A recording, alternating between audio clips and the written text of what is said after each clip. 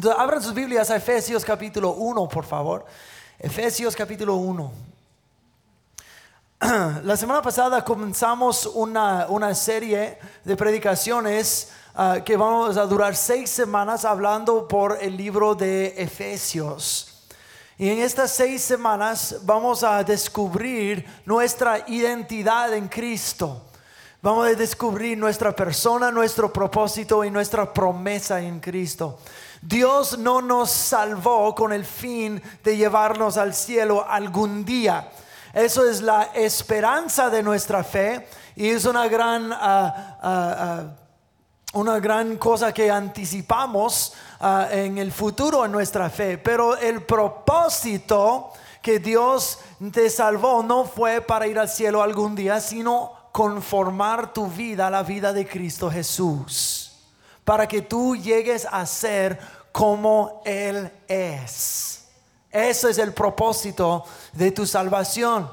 Y podemos gozar toda la eternidad en el cielo en su presencia. Y durante toda una eternidad seguiremos conociéndolo más y seguiremos siendo más como Él es. Por toda una eternidad. Cuando lleguemos al cielo, la vida no se acabó. No vamos a estar en las hamacas con cocos y limonadas por el resto de la eternidad. Tenemos cosas que hacer, tenemos más cosas que aprender, tenemos cosas que avanzar en nuestras vidas. Y nosotros podemos iniciar este conocimiento aquí y ahora. Entonces, la iglesia en general, no estoy diciendo tú en particular, pero el cuerpo de Cristo en general tiende a no saber quiénes son en Cristo. Saben lo básico, saben que Cristo murió por nosotros, que el Espíritu Santo está dentro de nosotros y que debemos portarnos bien y compartir nuestra fe y luego tenemos la esperanza del cielo algún día. Y eso es lo que muchos piensan que consiste la vida cristiana.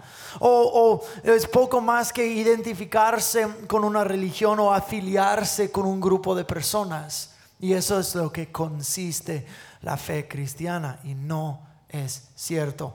Tienen una crisis de identidad. No saben quiénes son en Cristo, su persona, su propósito y sus promesas que existen en Cristo Jesús son mucho más allá de lo que muchos de nosotros entendemos. Y cuando uno entiende quién es en Cristo, toda la vida va a cambiar.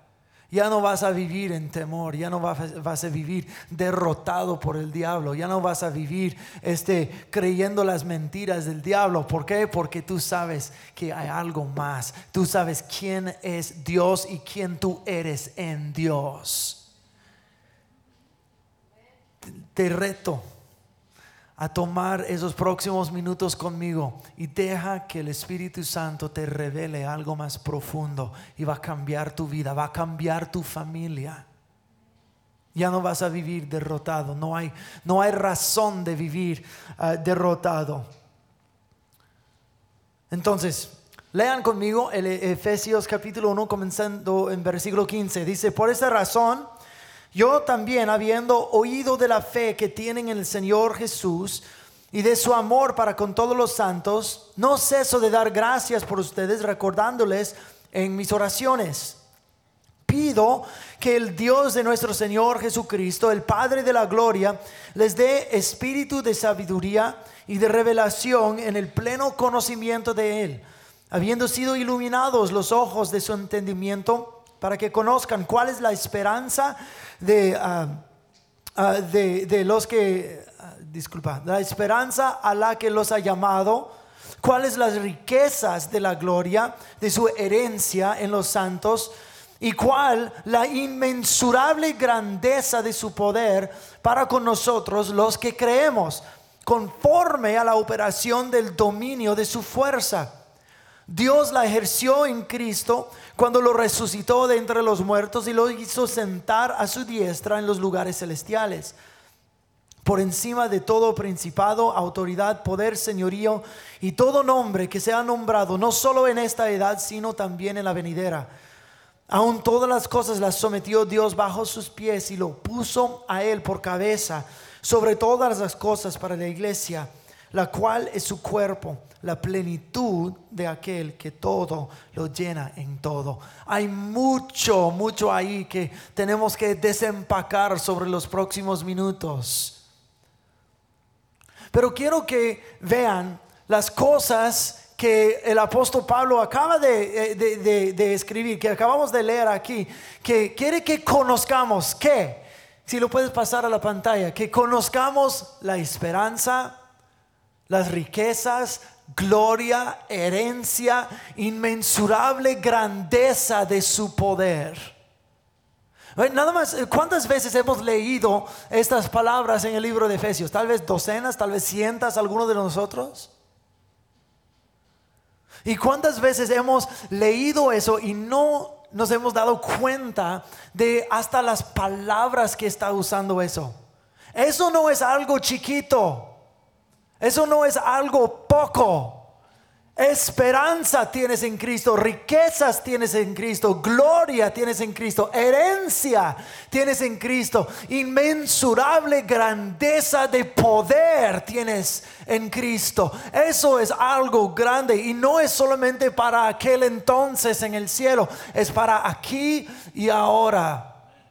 Y eso es la razón porque muchos cristianos viven en derrota o viven sometiéndose a tentación o viven luchando de día en día porque no entienden. No, Señor, gracias por salvarme y algún día yo voy a morir y dejar esta vida atrás. Y, sí. Pero mientras vives, tienes esperanza, riquezas, gloria, herencia, inmensurable grandeza de poder. Pero las cosas que no lo implementen, porque no saben que lo tienen. Es como que cuando conociste a Cristo, el Señor te dio una semilla. Y la semilla en sí es algo no muy bonito, algo pequeño, algo fácilmente desechado o algo fácilmente despreciado. Pero Jesús mismo dijo, el reino del Señor es como una semilla. Pero ¿qué es una semilla cuando lo siembras y luego crece y produce, florece, produce fruto? Para una persona hambrienta es vida, es fuerza, es todo lo que tú necesitas. Y aquí en esta cosa así de chiquito tienes todo un tesoro que te va a sostener durante toda la vida, va a ser las riquezas de todo lo que tú ocupes en toda tu vida, porque esta semilla es el crecimiento del reino del Señor y todos los recursos que Dios tiene para uno están allí, pero muchas personas no le echan agua y no crece. Entonces no pueden disfrutar de las riquezas que esta silla del reino de Dios puede producir en sus vidas. Todo está allí. Todo está disponible en Cristo. Entonces, pero ¿cómo entonces nosotros comenzamos a apoderarnos de estas cosas? Pues nos da la respuesta los dos versículos anteriores. El 17 dice: pido que Dios de nuestro Señor Jesucristo, el Padre de la gloria, les dé el espíritu de sabiduría y de revelación en el pleno conocimiento de Él. Todo lo tienes en Cristo. Y está diciendo, pero ahora necesitas una revelación del Espíritu Santo, necesitas sabiduría para que conozcas quién es tu Dios y lo que tu Dios ha provisto por ti. Necesitas crecer y aumentar en tu comprensión de lo que tienes. No solo decir, Cristo murió y estoy bien, aleluya, y eso es todo, y voy a ser porrista de Jesús. Dios no te llamó ser porrista, te llamó ser soldado, te llamó ser hijo o hija. Te llamó ser rey o reina junto con Él. No te llamó ser purista, que ay, sí me gusta Jesús, yeah, yeah, yeah, yeah. Y luego la vida no desarrolla más allá que esto. Dice, el Espíritu Santo necesita aumentar tu conocimiento. Tú tienes mucho más de lo que tú esperas. Oh, yo sé que tengo mucho. Yo leo la Biblia, he escuchado historias. ¿Sabes qué? Pero yo no estoy contento con solo escuchar historias. Cuando toda la realidad de la potestad y poder de Dios están disponibles para uno, y solo escuchar historias, no, gracias. Eso me recuerda hace como 4 años y medio. Estuve en un tiempo personal, devocional. Estaba orando y leyendo mi Biblia y pasando tiempo en la presencia del Señor. Y de repente el Señor me mostró una corta visión. Y en la visión yo vi una pintura. Y la pintura fue una de un león. Y León tenía su melena y una cara feroz y terrible, y sus dientes, sus garras y sus músculos, y fue una pintura terrorífica. Y uno dice, wow, Señor, wow, qué majestad, qué poder, qué terror veo en la cara de este león. Y luego el Espíritu Santo me habló y dijo, ¿y qué si este león saliera de la pintura y se hiciera carne viva enfrente de ti? Hasta a cambio de pantalón necesito.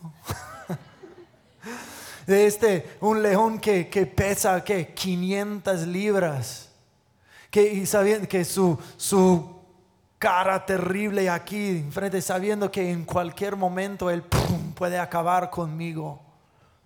Eso es otra cosa. Mirarlo en una pintura en la pared está seguro allí. Wow. Sí, se entiende, wow. Pero en carne viva es otra cosa. Y muchos de nosotros conocemos al Señor así. Señor, he oído. Hasta yo he visto por el TBN grandes cosas tuyas. He leído.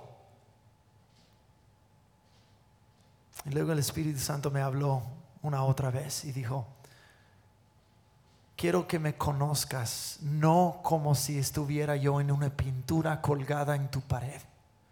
Quiero que tú me conozcas en mi poder desenfrenado.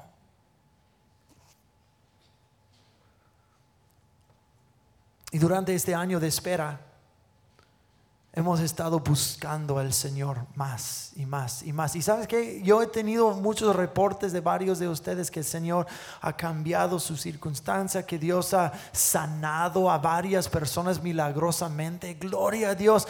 Y eso es bueno, y eso es una manifestación de este poder. Pero no estoy contento con eso, porque no es un poder desenfrenado. Y sabes que yo no sé cómo se va a ver cuando Dios desata totalmente su poder y la manifestación de su presencia entre nosotros, pero va a ser algo algo inexplicable. Yo quiero esto, porque la Biblia dice que tenemos riquezas, gloria, esperanza y poder inmensurable en Cristo. Pero muchos de nosotros no tenemos la sabiduría como para saber que está ahí, ni siquiera para utilizar lo que Dios nos ha dado. Sí, por eso yo pido que el Señor les dé sabiduría y revelación y pleno conocimiento. Tenemos mucho más que crecer. Y cuando estamos durante este estudio del libro de Efesios, estamos creciendo en nuestro conocimiento del Señor. Que el Espíritu Santo te dé sabiduría, cómo manejar la cosa, cómo utilizarlo, no para el fin de uno ni para herir a otro, pero para avanzar su reino. Esto me recuerda como de una historia que escuché en esta semana. Había un señor en Inglaterra que se compró un Ferrari y que valió $250,000. Y dentro de una hora lo chocó y lo explotó. Dentro de una hora pagó 250,000. Y no sé mucho más de la historia que eso, pero me imagino que tal vez nunca había manejado así de poder, con un motor que te lleva 200 millas por hora o algo así, y se puso detrás de su nuevo carrazo y $250,000. ¡Pum! Tenía el poder, no tenía la sabiduría.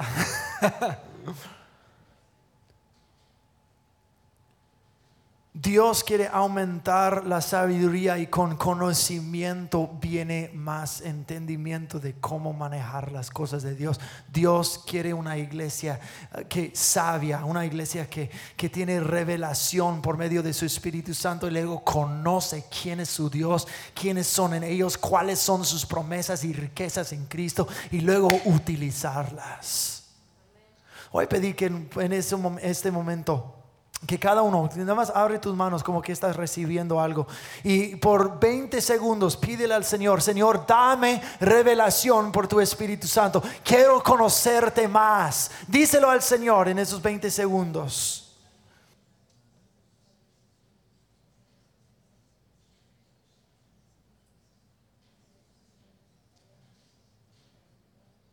Gracias, Señor Jesús. Danos revelación para que nosotros podamos conocerte más y utilizar los recursos celestiales en nuestras vidas. En Efesios nosotros vemos 6 veces la palabra misterio. El misterio de Dios es revelado en el libro de Efesios. ¿Cómo es revelado? El misterio no es como algo misterioso, un rompecabezas o algo así. Es algo que fue oculto, que ahora está sacado a la luz. Y la Biblia dice que Dios tuvo este plan, este misterio desde antes de la fundación del mundo, y lo ha revelado en Cristo, y está sacándolo a la luz para su iglesia. ¿Qué es este gran plan? Ese gran plan tiene 3 partes. Número 1 es la cruz de Cristo.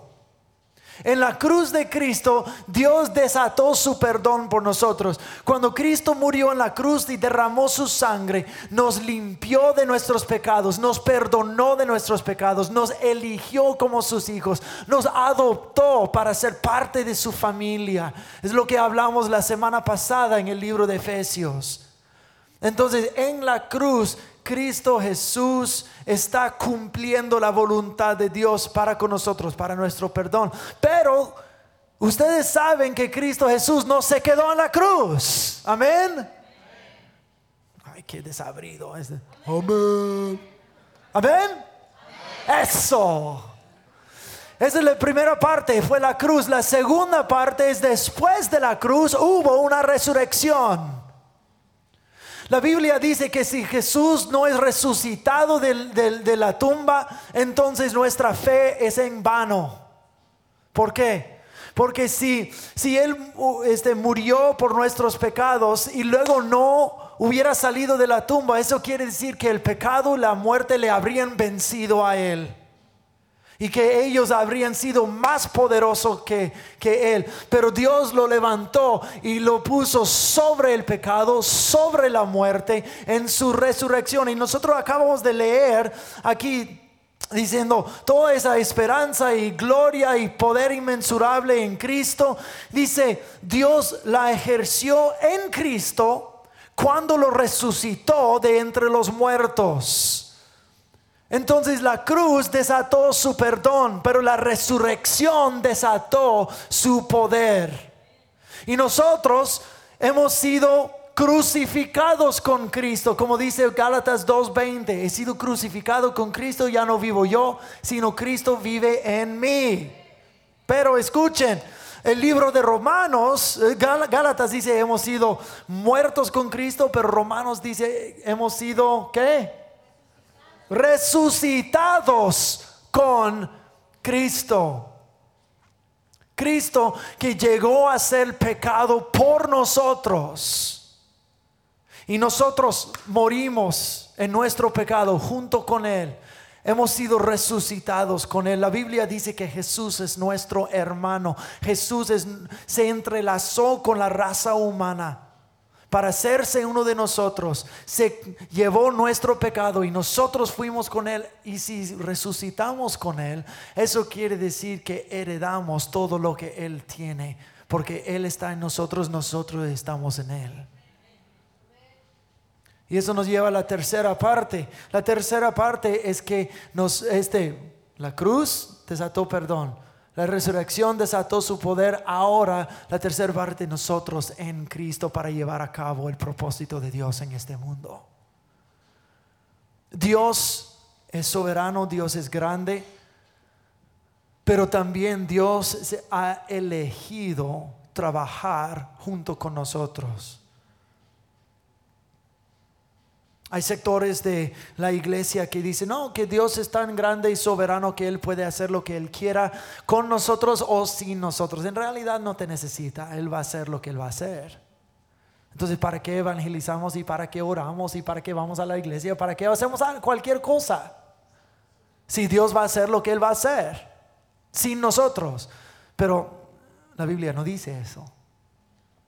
Él nos puso en Cristo para llevar a cabo sus propósitos.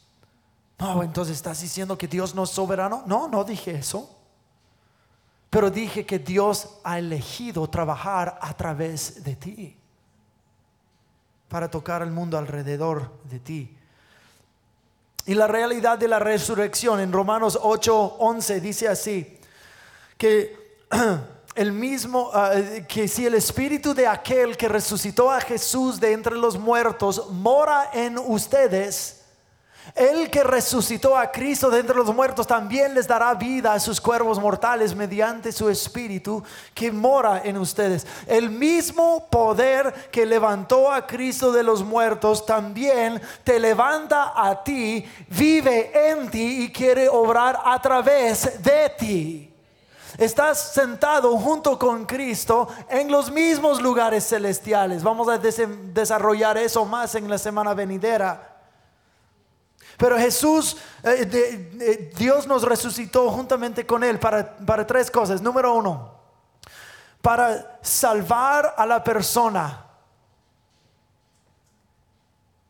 Y luego al salvar a la persona, lo hizo para desatar sus promesas hacia nosotros con el fin de realizar sus propósitos en el mundo. Tú eres el plan de Dios para este mundo. Mira a la persona a tu lado y dile, tú eres el plan de Dios para este mundo.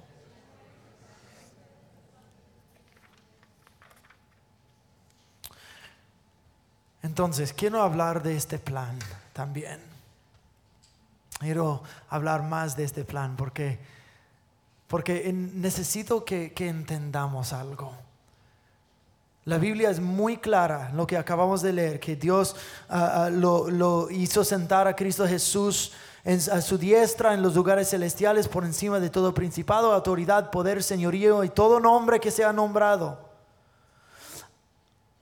Aún todas las cosas las sometió Dios bajo sus pies y lo pacó por Él por cabeza sobre todas las cosas para la iglesia, la cual es su cuerpo, la plenitud de aquel que todo lo llena en todo. Entonces Jesús está sobre todo, toda autoridad, todo señorío y sobre su iglesia, la cual es su cuerpo. Ahora, tenemos que entender este punto. La Biblia no dice que la iglesia es semejante a un cuerpo, o la iglesia es como un cuerpo. No dice, considera un cuerpo, así ha de funcionar una iglesia. No dice así.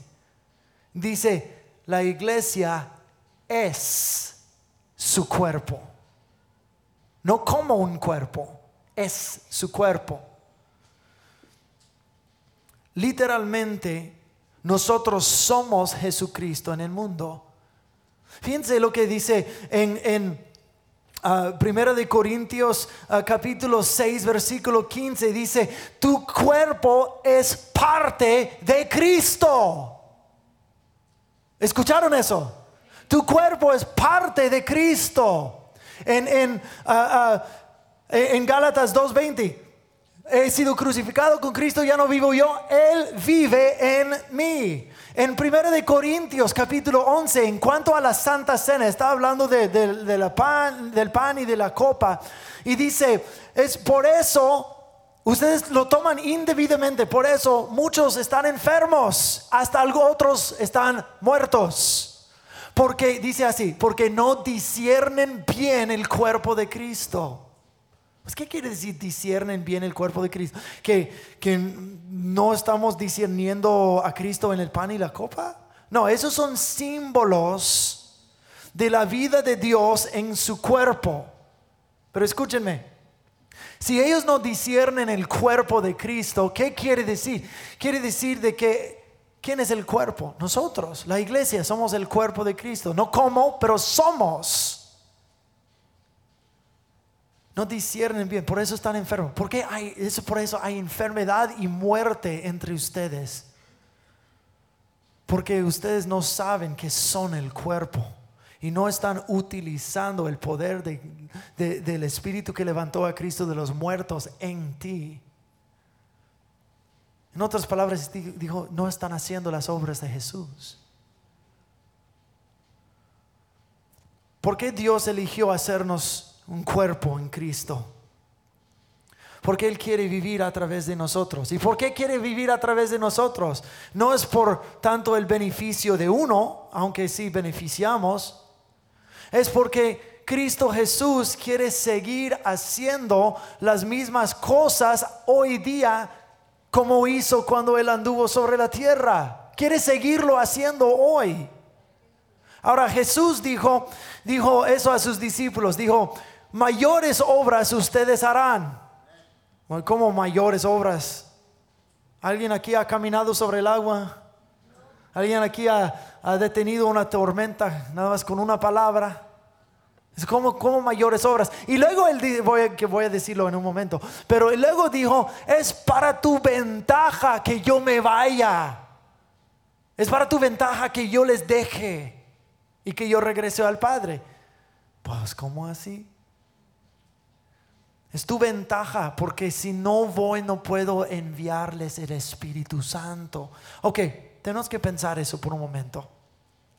Si somos el cuerpo de Cristo, Él vive en nosotros en Él. Tenemos todas esas inmensurables grandezas de su poder en Cristo para tocar el mundo alrededor. Jesús dice, mira la vida de Jesús. Él no comenzó ningún ministerio antes de su bautismo y ser lleno del Espíritu Santo. Él antes de su bautismo, ¿cuántos sermones predicó? ¿Cuántos muertos levantó? ¿Cuántos enfermos sanó? Ninguno. Solo después de recibir el poder del Espíritu Santo, como un hombre carnal, lleno del Espíritu de Dios, comenzó a ministrar. Y ahora dice: ahora quiero darles a ustedes el Espíritu. Por eso necesito ir. Pues ¿por qué? Porque Jesús se hizo carne, se entrelazó con la raza humana. Y como un ser humano, Jesús solo puede estar en un lado en un momento, como tú y yo. Yo no puedo estar en dos lados al mismo tiempo. Dice: no, pues ahora Jesús es Dios y ya volvió al cielo. Sí, pero las ramificaciones de su entrelazamiento con la raza humana son eternas. Cuando Él se hizo su creación, se hizo uno de nosotros, Él compartirá para siempre nuestro destino. Jesús sigue siendo humano en el cielo a la diestra del Padre. Por eso dijo, yo no puedo estar en todos lugares en todo momento, porque eso es tu ventaja para que yo me vaya. Porque cuando envío el Espíritu, ustedes van a tener el mismo poder que yo tengo. Y el Espíritu Santo va a tomar lo mío y lo va a declarar a ustedes. Y ahora ustedes pueden hacer mayores obras que yo he hecho. Es como mayores obras si yo no he caminado sobre el agua y no he hecho las cosas grandes que Jesús ha hecho. Tal vez hemos malentendido lo que es obra mayor. Tal vez una obra mayor no es más grande, sino obras multiplicadas. Somos su cuerpo. Jesús desea presenciarse en cada vida, en cada situación en este mundo, y lo hace a través de ti. Cuando tú entras en este cuarto de hospital, tú eres Jesús llegando, porque Él vive en ti por medio del poder de su Espíritu Santo. Cuando tu amigo está pasando por una drogadicción, cuando tu vecino está pasando por un divorcio, cuando cosas están sucediendo en tu alrededor, tú eres la vida de Jesús en aquel momento. Él lleva a cabo sus propósitos a través de tu vida. Tenemos que entender esto. Y si dices, ay, pastor, entiendo, pero como que no lo capto, necesitas el espíritu de revelación. El Espíritu Santo quiere ayudarte a captar este mensaje, porque eso es clave para lo que Dios quiere que su iglesia sea. No somos club social. No somos solamente una bola de amigos, aunque los quiero. Somos el cuerpo de Cristo, encomendados por el Señor para llevar a cabo las mismas obras que Jesús hacía, con el mismo poder del Espíritu Santo que levantó a Cristo de los muertos, que vive en ti para dar vida a tu mundo alrededor. Entonces, ¿por qué vivimos en miedo? ¿Por qué vivimos en depresión? ¿Por qué vivimos en derrota?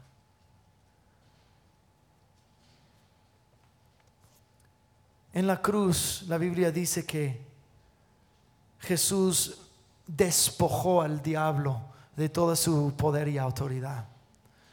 Pero a la vez, la Biblia dice que el diablo es un león rugiente buscando quien devorar. Pero la realidad es que cuando unes estos dos pasajes, el diablo es un león sin dientes y sin garras. La única arma que tiene en contra tuya es amenazas y mentiras. Y te dice, tú no vales y Dios no te puede usar. Y nosotros, ay, sí es cierto. Tú pecaste en esta semana. Y cuando tú pecaste, Dios te dejó de amar. Gusano, perro muerto que soy. Y luego nos despreciamos a nosotros mismos. Sí, es cierto, Dios no me quiere usar, Dios no me puede usar. Y lamentamos nuestra existencia. Y no es cierto, es una mentira. No, pues pastor, yo pequé. Sí, pues bienvenido al club. Arrepiéntete. Levántate, Dios te va a abrazar, te va a recibir de regreso y adelante. Y luego el diablo dice cosas como, ay, yo vengo por tu familia. Y nosotros, pastor, ¿qué hago? En mis década y media de ser pastor, ¿cuántas veces gente me ha hecho esa pregunta? ¿Qué hago? ¿Cómo que qué hago? Cristo vive en ti. ¿Qué más quieres? No, pues tuve una pesadilla o tuve una visión de un demonio. ¿Y por qué te asustas tanto? Si más grande es el que vive en ti que el que vive en el mundo. Cuando escuchas esas mentiras o vivas estas amenazas, tú míralos con todo el armamento espiritual que Dios te ha dado. Míralo y dice, vete en el nombre de Jesús.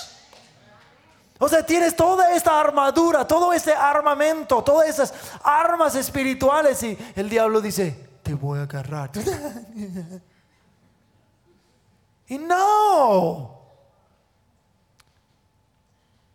Lo que esté pasando en tu familia, si tus hijos se andan descarriando, lo que sea, tú eres el cuerpo de Cristo. Tú eres soldado para Cristo. Va a ser la última prédica de esa serie. Tú eres soldado para Cristo. Ahora usa todas las grandezas de las riquezas de su poder que están en ti y pelea por tus hijos, pelea por tu familia, pelea por tu matrimonio. Cuando cosas inexplicables están sucediendo, sí, son cosas espirituales, no dudes. Entonces comienza a pelear en el espíritu según lo que Dios te ha dado en Cristo Jesús y gana.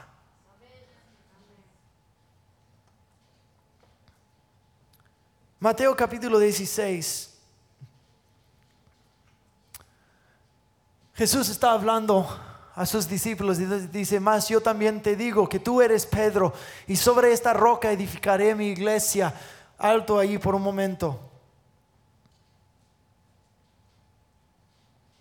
No está diciendo que va a construir su iglesia sobre Pedro, sino la confesión de Pedro.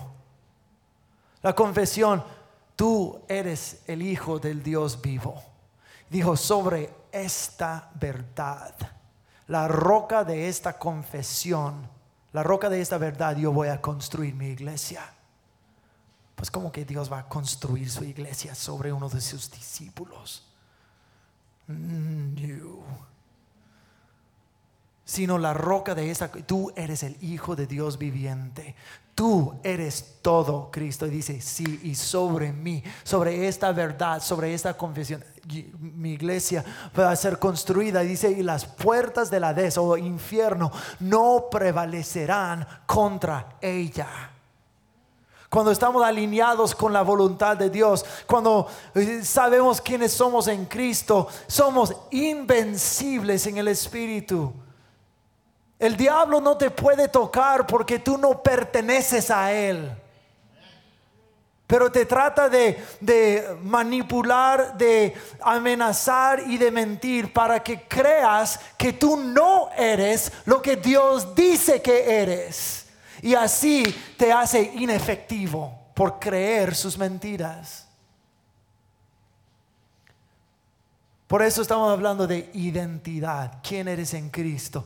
Y luego sigue diciendo, a ti te daré las llaves del reino de los cielos. Todo lo que ates en la tierra habrá sido atado en el cielo, y lo que desates en la tierra habrá sido desatado en los cielos. Somos invencibles como el cuerpo de Cristo. Eso es quien tú eres. Tú eres el cuerpo de Cristo, la extensión de sus manos, la extensión de su vida en cada área, cada situación, cada casa, cada persona, cada hogar, cada socio que tú tengas. Tú eres la vida de Cristo. Ahora comienza a declarar su vida sobre tu situación. Invita a su presencia. Utiliza los recursos de su reino que están en tu disposición en ese momento. ¿Me están entendiendo? Voy a pedir que todos se pongan de pie, por favor.